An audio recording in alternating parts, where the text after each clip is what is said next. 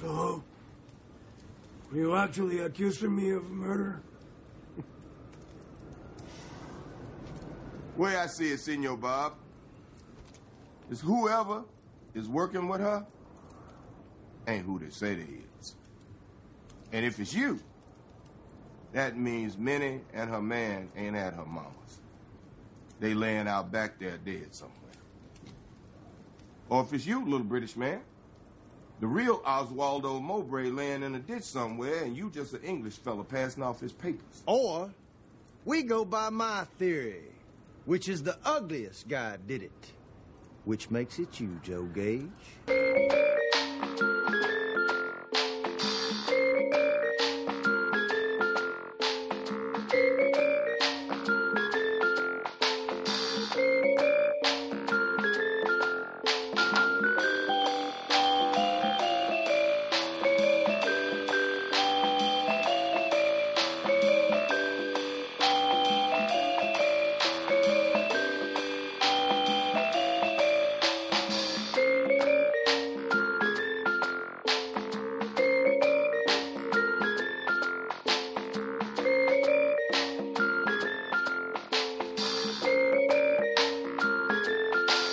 Welcome to Trilogy in Theory. My name is Webb, and this is my co-host Mike. And today, we are talking another Quentin Tarantino film, but I think this is the inverse of Once Upon a Time in Hollywood, because we're talking about my favorite Tarantino film, which is The Hateful Eight. And I know that's probably shocking to a lot of people. Why would this one, which feels almost middle of the road in terms of his filmography to a lot of people, be my favorite? But I am a sucker for a stagey whodunit, and that's kind of what The Hateful Eight is. I don't think it's his best film. I think Pulp Fiction is still the one that is going to go down in history as the one that's most influential and I think best written and all that stuff. But boy, I can't get enough of The Hateful Eight. Unfortunately, I did not have a good viewing this time around. Uh-oh. I know. And listen, the first time I ever watched this film was the pirated cam version. And immediately, as soon as I watched it, I was like, that was fucking amazing. I immediately purchased my roadshow ticket and had to drive like an hour out to go find a theater that was playing the roadshow version. And I did, and I loved it. And then more watches of the pirated version because I just needed to keep watching it. It came out on home video. And then I've been watching the theatrical version since then. And for the first time, I decided I want to watch that roadshow version. How can I do it? The Netflix extended version. Boy, this does not lend itself to miniseries. And I know Quentin Tarantino edited it, apparently, but I did not like the way that it was put together. I think even though I watched it straight through, the cuts in between didn't work for me. And all the extra scenes that I noticed, because I've been watching it so often, that I the stuff that I'm not familiar with, like, oh, that's a new one. I was like, why was that in cut that out? So I think the theatrical version is probably the one that I'm going to stick with from now on. Maybe I just want an overture and an intermission. Maybe that's just what I want in the theatrical version. I'm glad you mentioned that because I have a copy of this in my iTunes library, so I just normally go to Apple TV, search for, because you and I both, like, our libraries are, I guess, proudly extensive, but also causes problems if you just want to try to scroll through all of your little squares. So I usually just do the search, and it'll tell me, like, one, if I own it, because I forget a lot of times. So if I don't, it'll have the, I guess, app of choice that you can go to watch this, be it, HBO Stars, what have you. And I clicked on it, and then I think I was about 20, 30 minutes in, Webb, and I thought, oh no, should I be watching the longer version? Because I don't have it. My iTunes copy is the theatrical version. And I'm going through, scratching my head, I'm like, oh yeah, didn't he make some sort of deal with Netflix? And he was like, he's much like Spielberg, very anti-Netflix, I guess, from a philosophical point of view. But yeah, I remember this being a big deal because it's like, well, the longer version on Netflix, it's chapters and it'll work. I started it, and just the mere idea of having this be episodic in nature, where I felt like I was binging something on Netflix, was so distasteful that I got right back out. and went to my iTunes copy. They didn't look any different, mind you. I just couldn't get over that hump in my head. Like you, I went to the Roadshow version at our art house theater, which had it projected on film and had the intermission. And I went to the lobby with everyone else, like in the theater. And it's like, it's just like people were mulling about, and then the light comes on telling you when it's time to go back in. That was a fantastic experience. That does not translate to Netflix at all. It just doesn't work. So yeah, I just watched the theatrical version for this conversation. I think it's a great film. I think it's my favorite. Like I mentioned, I love all of the excessive conversations that are in between each kind of, not action set piece, but I suppose between each moment of violence. The fact that you can't really attach yourself to any of these characters. And that's one of the things that Tarantino mentioned before the film was released. He's like, these are all legitimately hateful characters. This is the Hateful Eight. So you're not going to like any of them. But I'm like, no, that doesn't work. You can't have a film without a protagonist. But I think that's kind of the point of this film. And I think it was also very socially relevant and politically relevant, especially right now, maybe always. The fact that this takes place shortly after the American Civil War, and I'm finding commonality between that and America 2021 is a little disturbing. I mean, granted, I don't know how much research was done. I think that Tarantino likes the historical fiction subgenre, but I don't know how much effort he's willing to put into historical accuracy. There are two lines that really stick out. One is when with Walton Goggins. It's built up to, and I'm going to obviously edit it for this. He says, because when black people are scared, that's the only time when white folks are safe. And then later on, you have Samuel L. Jackson's character, Marcus Warren. The only time black folks are safe is when white folks is disarmed. And both really great lines, mirrors of each other. And I find it fascinating because right after Walton Goggins says it, as they're heading to Minnie's haberdashery, Sam Jackson pulls out the gun and kind of threatens him. And Walton Goggins' response to it is, no, you done got me talking politics. And I'm like, well, that's interesting. Because is that the one and the same thing? Is there a discrepancy between being a racist and being just somebody who's generally civil, but still being like, oh yeah, black people are not as good as white people, or any race, really. And so it's like, are these good people, and can they get together? And even when they're working together towards a common goal, which kind of happens in the climax of this film, where the heck are we? Because it's frustrating to live in this time right now, and after this post-Trump presidency that has shined a light on a certain group of individuals. I remember when Trump was elected, I would have to go to work with people who voted for him, despite his pro-white agenda. It's like, well, I'm willing to look past all of the racist stuff because these are the things that are more important to me. But it's like, yeah, but you're my friend. We work together and we know each other really well. And you're willing to say your life is not as important and the things that matter to you aren't as important as what matters to me. But hey, let's still get along. Well, it's worse than that. It's not just what Webb's most important shit is. It's actually like your life is less important than these things that they're like interested in, which may be a tax break or something of that nature. That's where, if you follow that thread, it gets, it goes, at best, insulting and at worst, harmful, with their actions, which, I'll pull us back a little bit, maybe to more humorous grounds and saying, so would you say that you work with a lot of Walton Goggins types characters in your office? Well, the trouble is when you work in law enforcement, you tend to run into those individuals more often than not. And here's the trouble.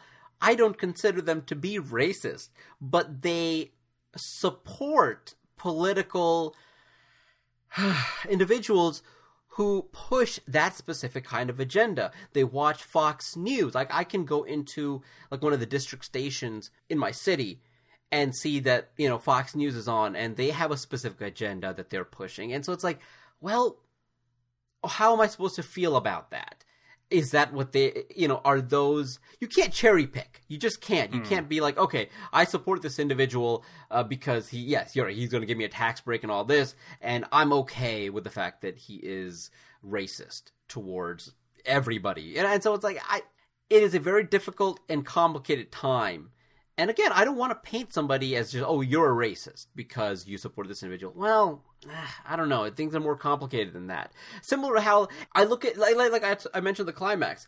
Ultimately, you've got Mark Swarn and Mannix, who are kind of at each other's throats throughout the entire film, but they are both on one side by the end of it. And so maybe there's a little bit of positivity. You've got a white guy and a black guy joining forces for a common purpose, knowing that they're both are going to be dead soon, and they're administering their own brand of lawful justice with a very hateful passion.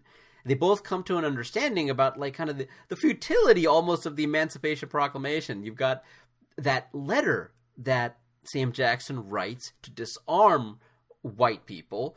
And it's funny to me, like Walton Goggins after reading it, he's like, that was nice. And then he crumples it up and throws it away.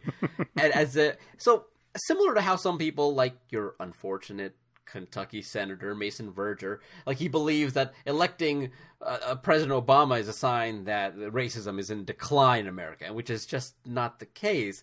But can we look at the ending of this film and have any kind of positivity? Despite the fact it's my favorite Tarantino film for other reasons, but I began to think quite a bit about the social and political aspects. Though they're thinly veiled and brief, they are still there. How do you ever watch this film and think about any of this stuff? Because that's how I came at this film this time around. Maybe it's because I was watching the crappy extended version and I was like, you know, in a place. When we're talking about the Lincoln letter that Warren carries with him, that the Kurt Russell character, who for a stretch I think would be considered the main character, he is the narrative thrust is what this particular bounty hunter is doing on his way to, I guess, reunite the nation by hanging Jennifer Jason Leigh for our amusement. And the way that that plays out in the scene where Kurt Russell's character becomes aware that this mythic figure, in a way, you know, he's the hangman, that he has been made fun of in a way because he was caught unawares. You know, the fact that John Ruth could be disarmed by this bit of fiction from the Warren character, and then you have an idiot as played by Walton Goggins and Mannix, who is just laughing at him, pointing and laughing, like it's very schoolyard in that way. Yeah, I felt like the way John Ruth handles it, if you put it in a modern sensibility, felt very much like how a white progressive can feel good about himself for like being, well, I was on the right side. I didn't fight for the Confederate Army, but if a black person in any way ever shows superiority to him, in this case, making him feel foolish by fooling him with something that this black man is using for survival, in essence, to, you know, and literally it gets him on the stagecoach out of the winter storm to shelter and safety. And yet he's in his feelings about the fact that you lied to me. He doesn't consider why that Lincoln letter was even created. It's just the fact that you made me look silly in front of people who I consider beneath me. In a roundabout way, he does, I think, consider Major Warren beneath him as well, even though they operate on fairly similar terms. They're both bounty hunters. They're both chasing people down and killing them. The technical distinction is that, I guess, in their chosen preference on how their bounties meet their end, I would say that I agree with Sam Jackson's character and maybe the more practical bent. And also, I mean, if you do it that way, there's no movie, right? There's no Hateful Eight. Right. If John Ruth was not known as the Hangman, then this trap could not be set for them at the haberdashery. because they would know as soon as he got hands on the Jennifer Jason Leigh character, she is shot dead and is brought in dead as opposed to alive. So yeah, it's the arrogance from some of the people, I guess, on the right side of history that doesn't put them in the best light. I don't remember the Walton Goggins character. I don't remember as much pushback for like a self-proclaimed racist who fought and was proud of his fighting for the Confederacy being seen as controversial. I remember like the violence, maybe the violence against a woman was like kind of talked about. But it's interesting, like there was a lot of pushback to the Three Billboards, where you have the Sam Rockwell character who is a racist cop who ends up having an arc where he does something slightly heroic, still frontier justice in a way, but he has a turn where he's helping and aiding our main character in her quest for revenge. And there was a lot of pushback there. Like, how could this movie portray a racist cop as doing something quasi noble? Do you remember any of that with Walton Goggins? Maybe it was because Sam Rockwell ended up winning an Oscar for that particular role, but I don't remember it for Hateful Eight. Or it's just the Tarantino stamp where people are like, well, you know how he is. Like they just have no expectation of him being, politically kind, I guess. Yes, I think that it's a two-pronged answer here. Half of it is that. Yeah, Tarantino tends to get away with whatever, and while it can generate a little bit of controversy, he's ultimately like Teflon here. That's not going to stick to him. The other thing was that at the time of its release, there still are a lot of African-American individuals being killed by police. And so he engaged in part of that conversation calling the police officers murderers. And then there was a lot of pushback on that. So that really took the spotlight more so than the movie itself, and so there was like a little bit of a boycott. A bunch of law enforcement agencies were boycotting his film, and when the box office returns were not that of like Django, I guess, they kind of took pride in that, and I don't think that that's why it didn't do as well. I'm not sure why it did. I mean, it's a long film and all that, but yeah, ultimately, I think that took over the conversation more so than anything else. I'm glad you mentioned the Hangman, because let's get away from some of the horrible aspects of the film that this viewing made me think. This movie's your favorite, huh? That's what listeners are thinking. It might not be by the end of this recording. I love the writing here. As always, Tarantino is bringing his A game. He can't bring anything less, man. I love how wonderful the myth making is. Even like the Maddox Marauders, there is a weird, I guess, almost levity to them. The fact that they were fighting till the very end on the wrong side. They knew they were all going to lose. But there's a weird kind of respect that even Marcus Warren gives him in that slight nod towards the end when Mannix does not accept the deal that Daisy Domergue is offering. That's the only moment in the film where I feel it's maybe a misstep. Like, he goes into he slows it down, literally, to where the delivery from Sam Jackson is, like, it's this, like, extended, like, no, where it's, I don't know if he's trying to stretch the moment out to where you're in doubt on what this previous Confederate soldier will do when offered this absurd deal from a woman saying there's, all of these gang members are going to come swarming into town and blah, blah, blah. I never feel that actually plays. Like, I don't know. I'm never actually in doubt that Mannix is going to turn at that moment. And I don't know if it's the way Jennifer Jason Leigh plays it. I feel like after you've been shot by your enemy combatant in this cabin, that I don't give a shit what you say to me. You are dead. Like, this is not, you can't offer anything to me that I want. And I don't know if that's my inherent, like, rage bubbling up that like I said, if I'm in the movie, like in the last episode, you towards the end said, which juror do you see yourself as, or which one would you like to play? I have a very hard time saying any of them at all, because I think like the gunfight is immediate. Like there's no pause in it. I'm just gonna say that I'm not gonna go with anything politically motivated. I'll just say Michael Madsen's character, because I'd like to believe that he does have fond feelings about his mother. That's it. I like to believe that's not a lie. I did not see it as a misstep. I really, really enjoyed that little turn because Mannix is kind of a flaky character, and I could see him kind of being a weasel, becoming kind of like, okay, well, what can I do to survive this ordeal? I think more of a misstep is the slow motion, the technical aspect of it, where Sam Jackson. I don't know why this was a choice. You're gonna make a deal with this. I was like, was that necessary? I don't know if that was necessary, but I kind of like the turn because you get that moment with Goggins being no deal, tramp. Like, I enjoyed all that.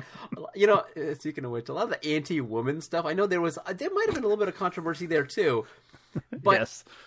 Jennifer Jason Leigh, I think she should have been nominated for Best Actress, not Supporting, because, I mean, she is... Granted, it's an ensemble piece, but she is very much at the heart of this film. I think she should be nominated for her reading of the Once Upon a Time in Hollywood novel, which is probably her best work. The fact that she read it, the fact she made it through that thing, I think deserves an award. She took me on a roller coaster ride of emotion because you're feeling sorry for her in the beginning, and as the script is being slowly revealed, everything is kind of the hands are being shown and where everyone stands. I think her work here is stupendous, and I feel bad that she didn't get the Oscar because that would have been nice. Do you have any issues with the treatment of this one lone female character, even though? She's kind of prominent in her gang, so maybe that's a plus. But yeah, there's quite a bit of violence against this horrible woman. Ooh, that's a difficult question because on the face of it, no, I don't have it. Because I believe, that this is not. I don't believe that the John Ruth character is lying to me when he says she's a criminal. So if I accept those parameters where she's a part of this gang, that later on in the film we will see just all of the innocent people that they are willing to murder when they're begging for their lives, just so they can use this shelter as a trap to be set for John Ruth. I have no sympathy. Once we get to the flashback, no, all bets are off. You can do with this Domergue gang as you please with me. I don't remember any. I mean, is there a controversy over? I guess spoiler alert for the 6-year-old movie, Channing Tatum just getting shot in the head like almost immediately when he pops up from the little trap door. I don't remember that, so I don't remember any pushback from Reservoir Dogs. This is probably especially now, but a cop getting his ear slashed off. Like, there's been all manner of crimes against humanity in the Tarantino verse as far as what characters are willing to do one another. Saying nothing of the Gimp sequence in Pulp Fiction. My God. So no, I do not. It is interesting though, because Tarantino has apparently been after Jennifer Lawrence. He wanted her originally for this part, and I feel like the violence, this is probably being a little bit ageist, would have hit home more than if you had Katniss from the Hunger Games being strung up by a racist and Sam Jackson and them reveling in it as their last act. I don't know if that makes my take more offensive. I'm like, well, Jennifer Jason Leigh is a well-established veteran and has played. I don't think she's known as some sort of pop culture icon. I think she's known as actress, capital A, and has played darker parts before. I think that it would have been courting controversy more if Katniss Everdeen was in that role. And apparently I think he wanted her also for the Sharon Tate part in Once Upon a Time in Hollywood. So he just keeps getting shot down by Jennifer Lawrence. I think it could have worked here. You're not going to touch Once Upon a Time in Hollywood for me. That film's perfection. This one, this racist tripe that you're rolling out there, Webb, this anti-woman thing, do with it as you must. But no, I would say not, although I could... Historically, we probably are not used to seeing a female character put on a pedestal in this way as like evil incarnate, and we're going to like. There's been a lot of terrible ways that Hollywood have represented women as sex objects, but they really put her up. She's like the Kaiser Soze of this world. And in some ways that's a credit to it. But it's still, I could still understand how people are uncomfortable with the violence against her character. Oh, certainly. Especially you have those moments, like even as she's being hanged, you want Major Marcus Warren is like telling her, "Hold on, Daisy, I want to watch." He's trying to get a better view of it. Like it's very difficult to watch. And as I reflect 20 minutes prior to me saying it's my favorite film, it's really more my love for, again, the staginess of it, the dialogue, the performances, and the whodunit aspect of it. I love being right in the middle of Daisy's Got a Secret, that chapter where you hear Tarantino's narration and he's going through and establishing the second half of this film. It is just mind-bending to me. I couldn't believe that I was in the middle of a whodunit, and just wonderful. So that's the stuff that I really like. Where do you place this in Tarantino's filmography? Because I know we both were very positive on it initially. Django is the one that is like that. Maybe is the only one that is in a separate tier. Like we're not getting into like Four Rooms territory, because I'm a huge fan of Death Proof. I went on a podcast. I think it was called The Best and the Worst of the Best, and they would take a filmmaker and like, I can't remember what barometer they used, whether it was Rotten Tomatoes or what was considered the best of their work and the worst. And I went on because I love Death Proof, and that was considered the worst thing Tarantino's done. And I guess I was a bad guest because I did not play along with this premise at all. I was like, well, this is horse shit for one. Death Proof is great. Now Django, that's the one where, and I don't even really like, I rewatched it recently because it came up on this podcast. I mean, we're joking, but this year we have covered Inglourious Bastards, Once Upon a Time in Hollywood, now The Hateful Eight. And so Tarantino has been on our mind, and I actually gave a revisit to Django recently just because of that. I'm like, was it? Like, why did I have such a reaction to it where I was like, it's okay, but that one is a tier below.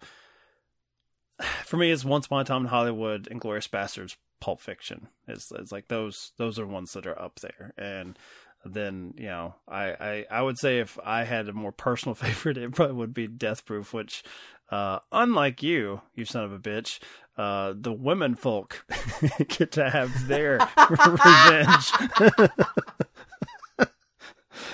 But I mean, it's, you know, it's, I'm not going to backpedal. Like, I've seen this a few times and I've enjoyed it. I find it immensely entertaining, and I love, probably my favorite part of it is Samuel L. Jackson as the investigator, as playing this kind of Sherlock Holmesy bit where he can look across the room. He's looking at the candy spilled on the floor. He has prior history with Minnie's haberdashery. I love watching his mind work without any dialogue. I love him putting the pieces together. I love him knowing that he's going to bait this old Confederate soldier into pulling his pistol on him, knowing that he will best him in that draw. And then the little smile, the twinkle in his eye he gives at the rest of the room as he knows he has baited this man into being lawfully executed. There's a lot of that. I just love that Samuel L. Jackson, after Pulp Fiction, I feel like this is the one where Tarantino really gave him a leading part to sink his teeth into. That being said, he's still the best part of Django, the one that I like the least. I like his character the most in Django Unchained. I feel like he does the most interesting work. I think Leo does the most interesting work and the most un-Leo-like. I loved the pure ruthlessness of his character in that film. He does. He tops that with the margarita in the driveway. That's him being ruthless. Get off my fucking street. My favorite character in The Hateful Eight has to be Walton Goggins. And it's frustrating to me because earlier I mentioned... You're just digging that whole web. I like the violence Because- against the ladies. I didn't this say Walton that! Goggins. Walton Goggins, he's such a good performer. He's done such good work. Like The Shield, he was awesome in The Shield. I've seen a little bit of Justified, and from what I've seen, he's quite good in it. I think he does get typecast as a very specific kind of a racist character, but a racist character that you kind of find yourself either empathizing with or enjoying their misadventures.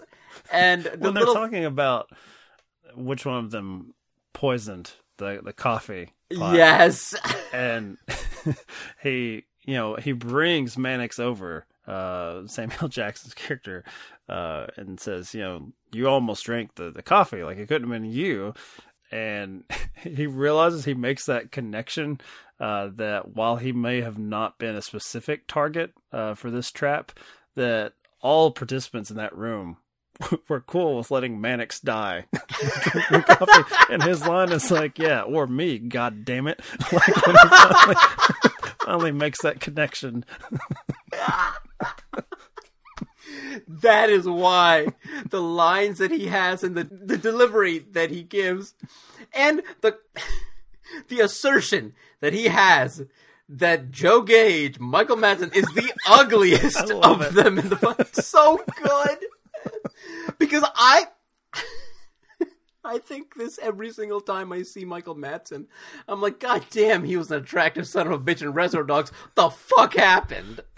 And so, I'm glad I get to... Poor man. Just wanted to see his mother at Christmas. His poor mother at Christmas. I'm just on Walton Goggins' side in that moment. I'm like, you're right, buddy. It's funny, the things that bring us together. Like, Walton Goggins might be... Mannix, not Walton Goggins, might be a giant racist who believes that the whites are the superior race. But we both bond over the fact that we both think that Michael Madsen's no longer an attractive man. We'll all make it. We'll all make it as a human race, Mike. We'll all make it if we find these common threads. I feel like this is your hatred for the whole Bloody Affair version of Kill Bill never coming out, and you're taking it out on the poor beaten down Bud who's cleaning up shit in a strip club.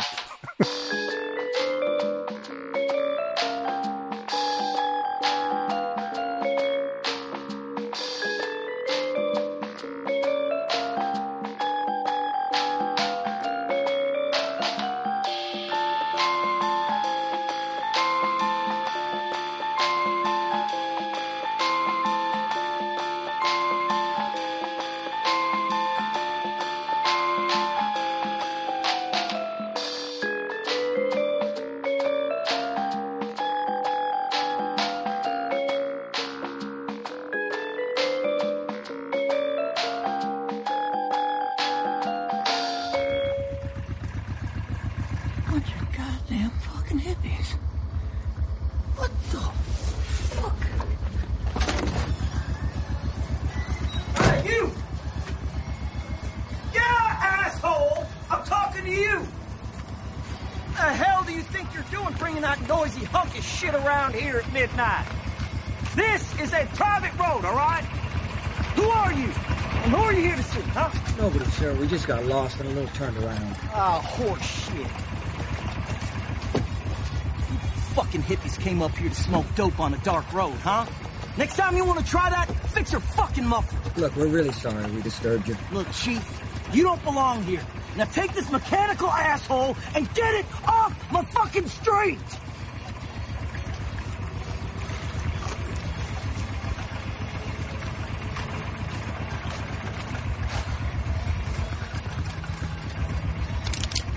Hey!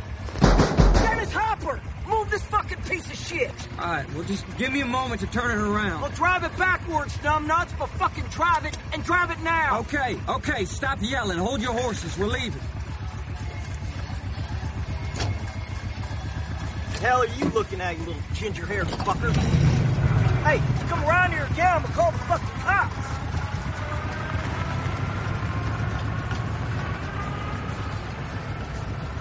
Dirty fucking hippies.